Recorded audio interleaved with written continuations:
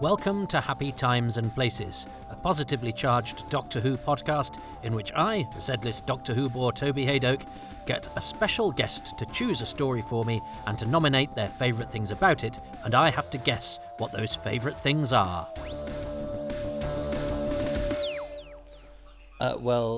Welcome.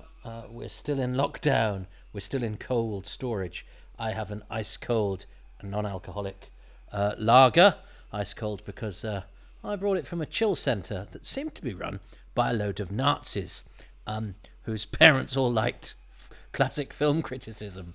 And with that in mind, let's try to watch a story that has been... So now, this is curious because, in fact, what I'll do is I think I'll get my guest, who I haven't spoken to yet, who's told me the story via email, and I'm now going to go forward in time and speak to them because they want to do this as a two-way chat rather than them doing a monologue to camera.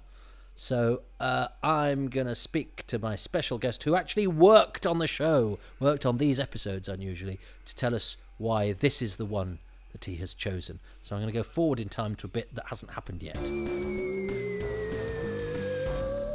Okay, so I am Andrew Cartmel. For my sins, I script edited Doctor Who. I did all of the Sylvester stuff, all of the Seventh Doctor. So I did 3 years of Who, and it was fantastic. And there is going to be a Blu-ray release of a box set of season 24. So I, because I'm being interviewed for some of these, I rewatched season 24, except for Time Nirani, but that's another story.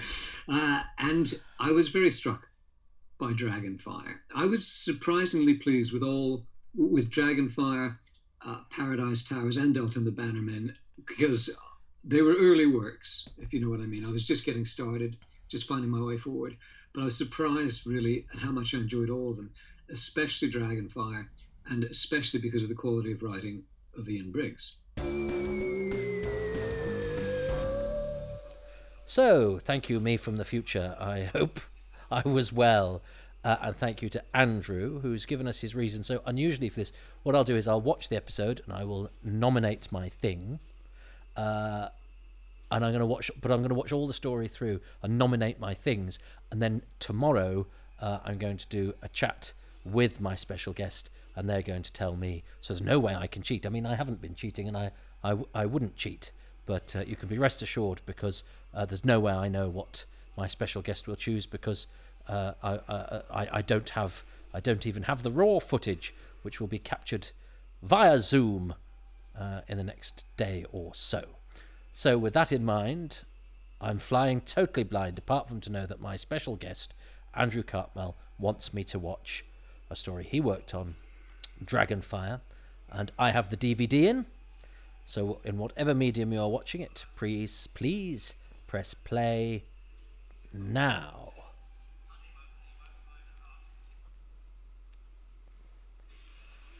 See, I actually moved my Blu-ray player to make it easier for me, but I'm still pointing at where it used to be. It's a Blu-ray, yes, and DVD player. This is on DVD. The title sequence is looking gorgeous. Obviously, this is the title sequence. I was alive when this was on. This is I watched these episodes go out as broadcast, and it was terribly exciting. Although I haven't seen Dragonfire for quite a long time, I have to be honest. This is a season I've not revisited a lot and have struggled with in the past. But this was...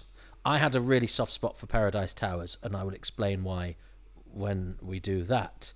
But this was the voted the best story of the season. This was certainly the one which was felt to be sort of more like traditional Doctor Who. And this is I really like this opening. I was thrilled that Tony Osoba was back, although I hadn't really realised that he'd been Lan in Destiny of the Daleks. I knew him as an actor in other things. He was Chaz in Dempsey and Makepeace, and he was in Porridge, and he cropped up in Bergerac.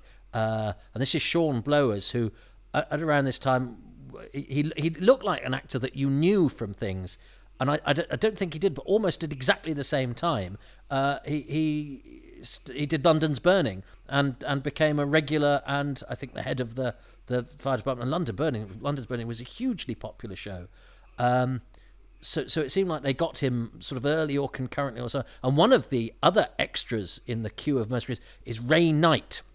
Now, the reason Ray Knight is important, he's the bald red-headed one there. The reason Ray Knight is important is because he actually was the head of the extras agency. I love the guns. I love that because they actually fire a thing. That's a really neat effect. That's a really neat effect because it suggests sort of laser bullets. And I don't know how they did that. It looks really cool. But yeah, Ray Knight was the head of the Ray Knight Extras Agency. He was the barman in Auf Wiedersehen Pet, which meant he occasionally got a credit, but he was a non-speaking character. But I discovered later he also supplied a lot of the extras. So clearly, if he fancied a job as well, he went, "Yeah, I've got the 6 extras you want. There's Jim, John, and there's one that looks and sounds a bit like me." So not a big part for Sean Blowers, although he makes a decent account of himself, and that's really chilling. Quite literally, but that's a great way to introduce the villain and his thing, what he does, which is freeze people to death with his hands and then put his gloves back on. I love Edward Peel in this, and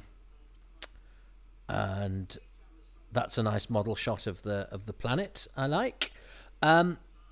So yeah, this seemed more like what Doctor Who should be trying to do to me at the time, so I have to say, setting it in a freezer centre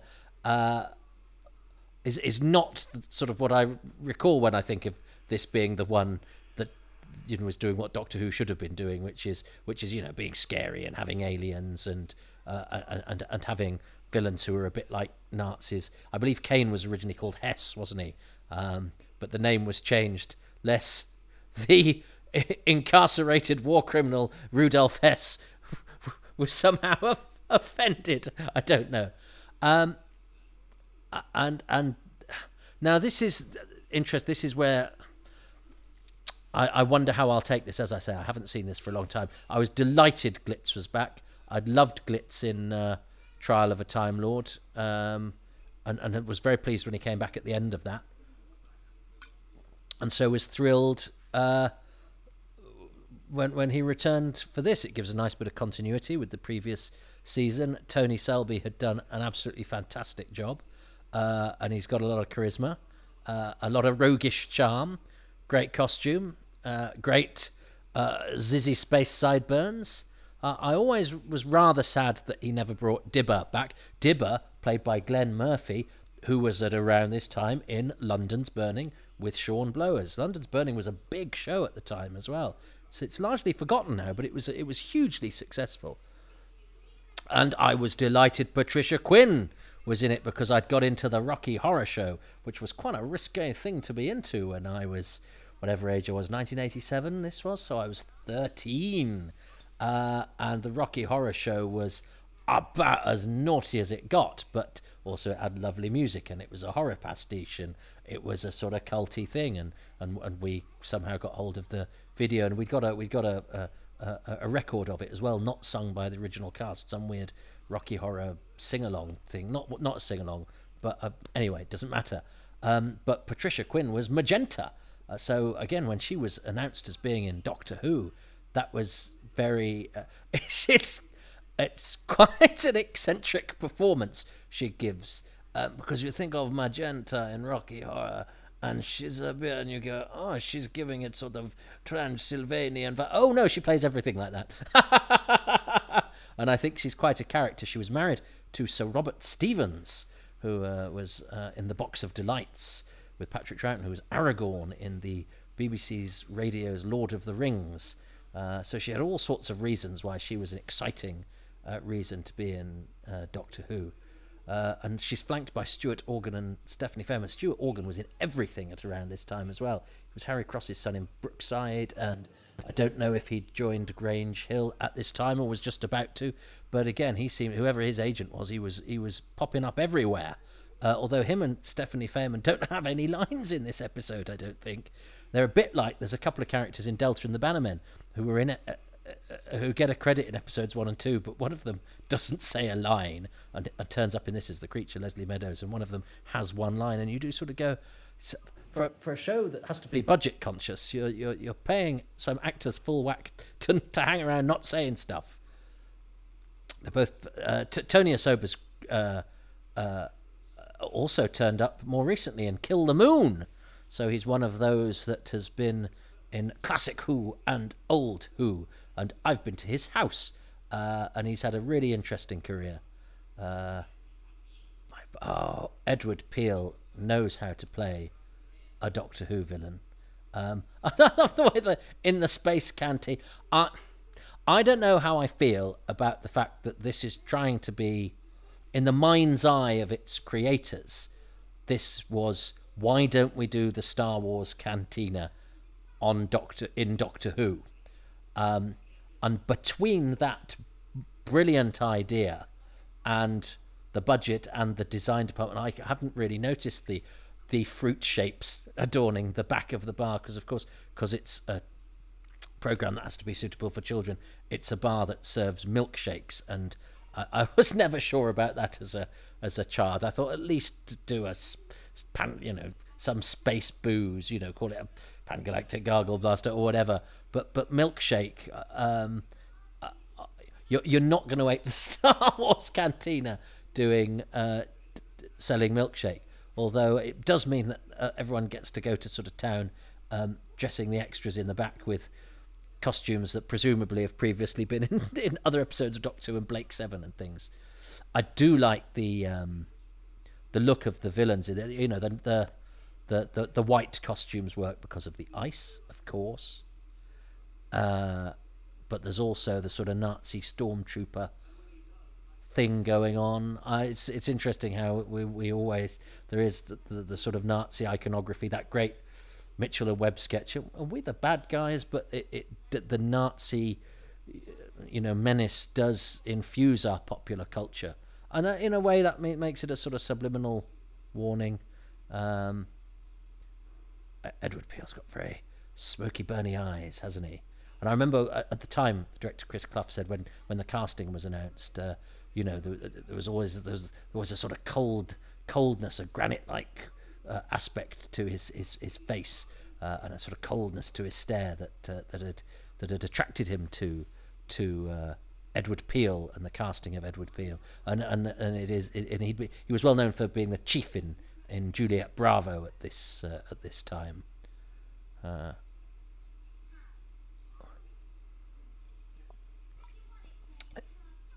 Yes, I mean, I'm not sure also how I feel about the fact that Glitz is a lovable rogue, yes, who's won a treasure map in a card game. He's a lovable rogue who has sold his crew. They never quite rationalise this because it wasn't originally Glitz, was it? It was a different character, and they turned it into Glitz, which I think was a great move. But I don't think you can be a lovable rogue and sell your crew to be deep frozen and turned into cadaverous ice mercenaries. Sophie Aldred, a true legend of Doctor Who, a fabulous person, and she'd done a Doctor Who convention at this time. So I'd actually met her on one of 2 Doctor Who conventions I went to. And I remember Tony Selby was there as well, and he signed my thing, and I waited, and then he said, "Have I done you?" And I said, "Yeah, I'm just waiting for my pen." He said, "Is that literally what you're waiting for?" And I mean, I was only young. I was, "Come on, Mr. Selby, I needed my pen because I didn't want to bump into a Who person in the corridor and not have a pen for them to sign my thing with." So yes, it was literally what I was waiting for. Sabalom Glitz. And of course, it was only a sort of normal biro, and I kept that biro for a very long time because I thought, well, it's been touched by various Doctor Who luminaries. You don't throw things like that away. May not seem important now, but that's what they said about Fury from the Deep. And now look, but that pen has since, I'm afraid, been erased from the Haydock archives. It's a nice sort of human subplot that poor old Balaj. And the names, yes, but Balaj has this sort of subplot of something has gone on with her and Kane. Although, if I've seen what his hands do to people, I don't quite know what happens if the temperature rises high enough south of the belly button. Anyway, but this is I like this subplot, and I love the way he uses his hands, and the way indeed she does, where she sort of pulls away.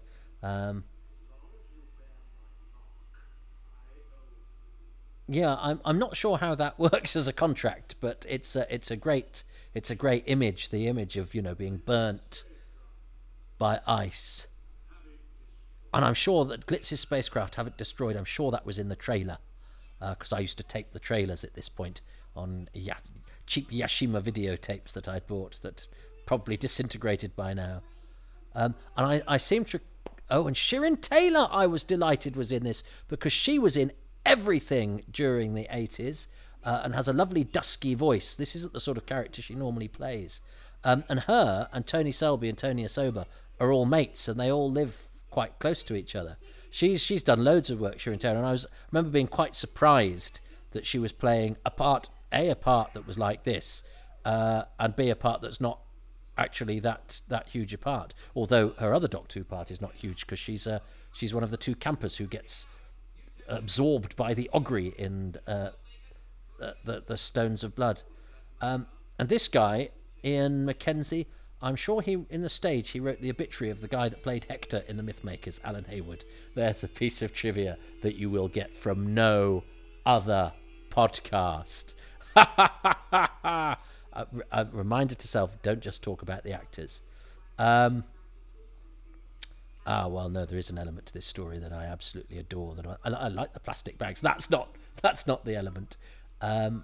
But yes, and Shirin Taylor is credited as customer. And I remember when it was announced that she was going to be one of the guest stars, and it said, Patricia Quinn, Balaj, Tony Asoba, Krakauer, Shirin Taylor, customer. I was going, is it customer? No, it's literally just customer. I think I'd have got my agent to say, can she be called Jane the customer, or as it's film? They're all named after film practitioners or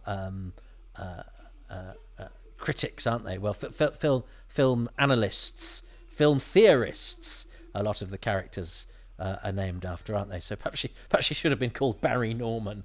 But what I like the naming policy in this, because Krakauer and Belage, Podovkin, they have a consistency, even though they come from disparate sources. But they also are really interesting on the mouth and on the ear, and give it its own feeling. And Ace is a refreshing change from Mel, although I'm very well disposed to Bonnie Langford these days, and I was very angry with her as a youth, and I'm because of what she represented. And I think the media and we as a country have been quite beastly to somebody who is a national treasure, who is Bonnie Langford, who is a very, very skilled and able performer. I don't think she's particularly well served by Mel, and certainly her image at the time was of somebody that it was easy to be lazily cruel about. I have less patience for lazy cruelty dispensed at the expense of people whose main sin seems to be to try their very best to entertain us. I think there are people for whom we could reserve our ire who are perhaps more deserving of it. And Bonnie Langford was great in EastEnders, and she's brilliant on stage, and she's very lovely. But certainly Ace is a worthy attempt to sort of modernize the Doctor Who companion. I don't think some of her dialogue has aged. I say it hasn't aged well. I'm not sure it was in particularly fine fettle when it was born, and I think she's better when they try not to ripen her dialogue. Hard to do these sets. I like the lighting in this, actually, and I love that. That's a great moment where Glitz chops the map and, and the Doctor does that. I like little bits like that, but I think you have to be absolutely therefore deadly serious the rest of the time. Yeah, this is she announces herself, doesn't she, by going, okay, I've got these. Although that deodorant is very unwieldy, to hold that and spray your armpits at the same time would be very difficult. But it's a great way of announcing that your new companion is not quite like, song and dance lady Bonnie Langford, but is a delinquent arsonist. And it's a credit to Sophie Aldred that she has a likability that cuts through what would otherwise be quite alarming. And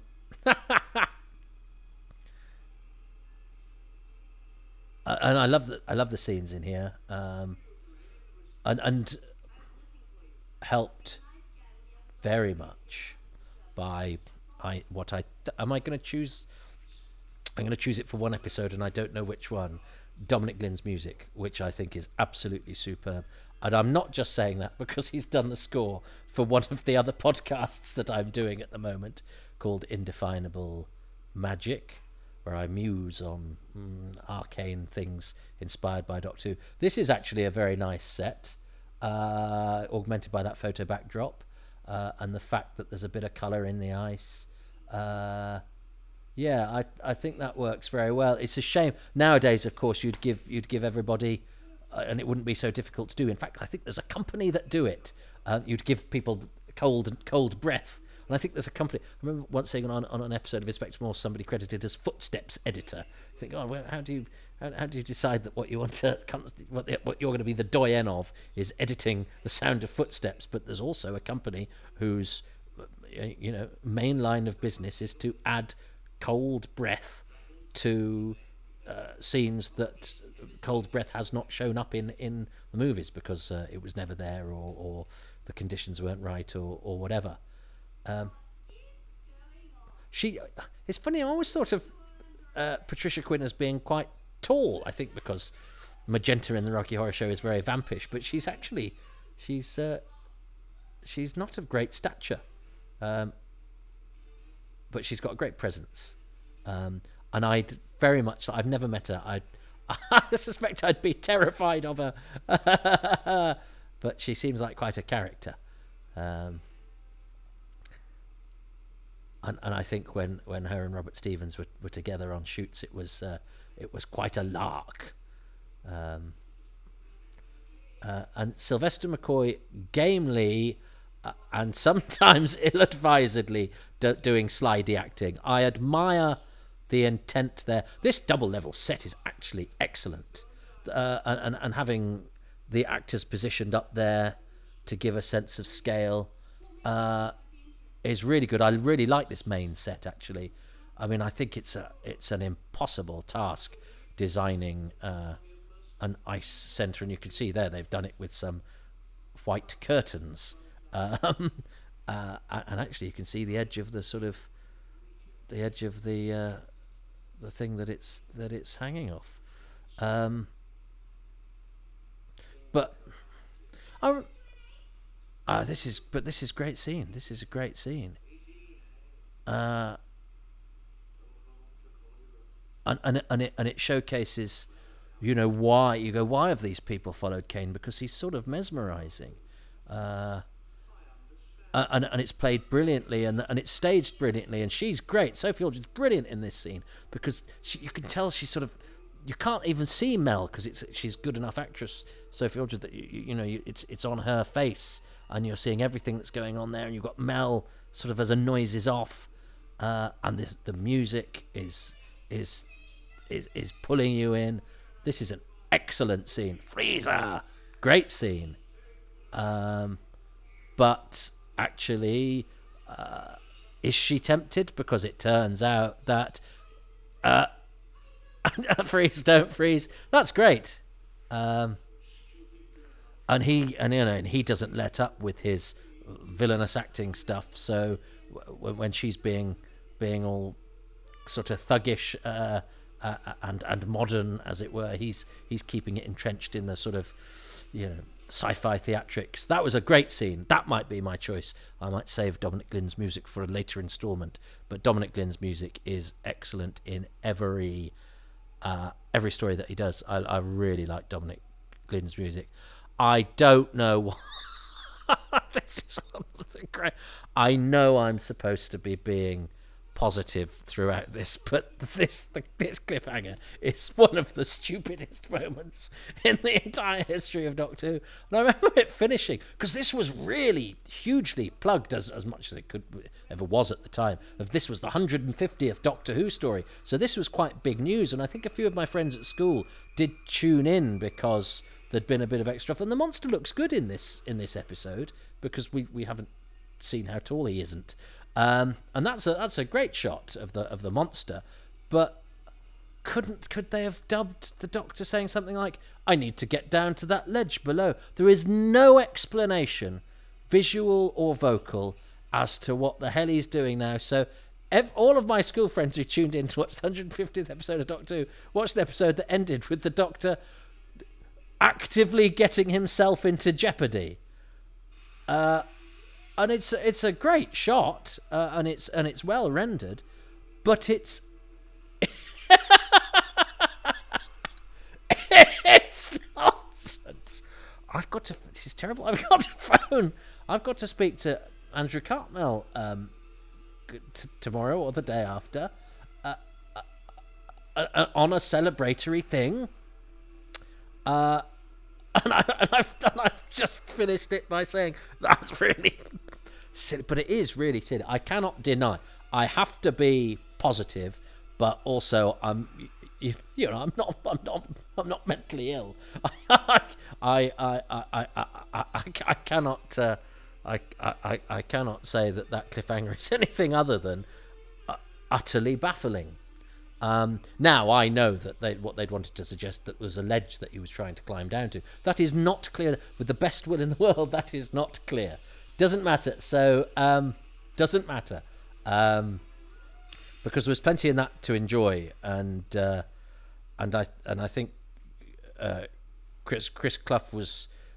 I think all the directors this year actually work their socks off. Again, I love Paradise Towers, but we'll talk about that when somebody sets it for me, and they haven't yet. And I'm doing an embargo on McCoy stories because everyone was choosing them, and I've only done one Hartnell, and the McCoy era was being eaten up. But Andrew Cartmel, of course, has to choose one that he worked on. Well, he doesn't, but I think we get a better insight. I think we'll hopefully get some bonus content by having direct from Andrew's mouth what it is he loves about this. So I've got to not do the thing where I concentrate on the bit that doesn't work, because there's plenty that did in that. I think I will choose the scene where Kane tries to get Ace to take the coin, because I think I love that set, I love the music, I love the performances, and I think the whole scene is rendered extremely well. So that's what I've chosen. I've no idea what Andrew's chosen, so let's go forward to the future, and I'll chat to Andrew Cartmel. Okay, Andrew, you don't know this. I don't know what you're going to say. I have chosen my favourite things. That is committed to camera. I cannot lie. So I've written them down so that I can't cheat. So when you go, I've chosen the third icicle on the left, I go, yeah, I've got that. So I have chosen my favourite thing from episode 1. So what is your favourite thing from episode 1 of Dragonfire? And why? Well, I have not broken it down by episode, but I guess if we're going to say episode 1, it's going to have to be Sophie Aldred, because she's going to be in there somewhere, and she makes her first appearance as Ace in episode 1 of Dragonfire, so that's got to be that.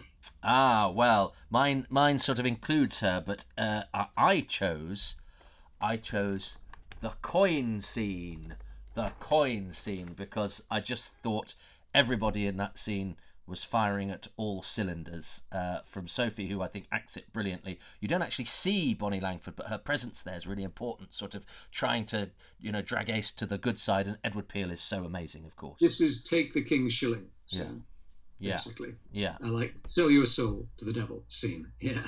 Eddie Peel as Kane. I loved the bad guys. The thing about, I mentioned the quality of Ian Briggs' writing. I've always praised Ian for the depth and nuance of his characterization. And if you look at this, the bad guys have all got something going on. They're all interesting. They've all got relationships. I mean, Kane has got his dead beloved, right? He's a tragic figure. This is really good stuff. Well, even the poor old will go to. Well, so that is episode 1. There was a little bit of crossover, but we both chose different things, which is fine. That means there's lots to enjoy. Isn't that amazing? I had a guest on this podcast. This is supposed to be a podcast of me just sitting at home watching Doctor Who, but I'm fortunate that I reached out to Andrew and he very kindly decided to bestow his insight and experience of working on this story into this process, which I hope you've therefore benefited from and enjoyed. That was part 1 of Dragonfire. I'm just gonna stick my hand in near the whirring blades of the blender to add some random jeopardy to the end of this particular instalment, and let's hope that I get rescued before perishing because of my own baffling motivation. Anyway, that's the start of the 150th Doctor Who story, the end of part 1 of that. Thanks ever so much to my guest, Andrew Cartmel, who I haven't actually spoken to yet, but for your purposes, it's all rolled into one. Join me for the next instalment. But for now, thank you very much, and good night.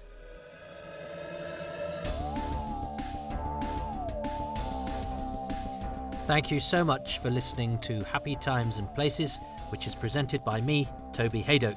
My special guest this time around is Andrew Cartmel, who can be found on Twitter at Andrew Cartmel and also online at venusianfrogbroth.blogspot.com. venusianfrogbroth, all one word, .blogspot.com, where you can find him writing about all sorts of things, and do check out his vinyl detective novels as well.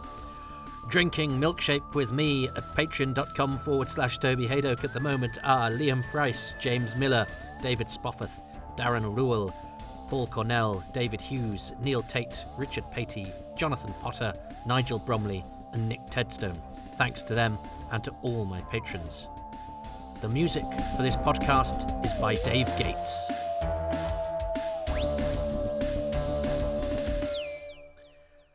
As mentioned, if you want to join those names, they're the latest people to have signed up at patreon.com/Toby Haydock, where you get advance releases plus extra and exclusive bonus material.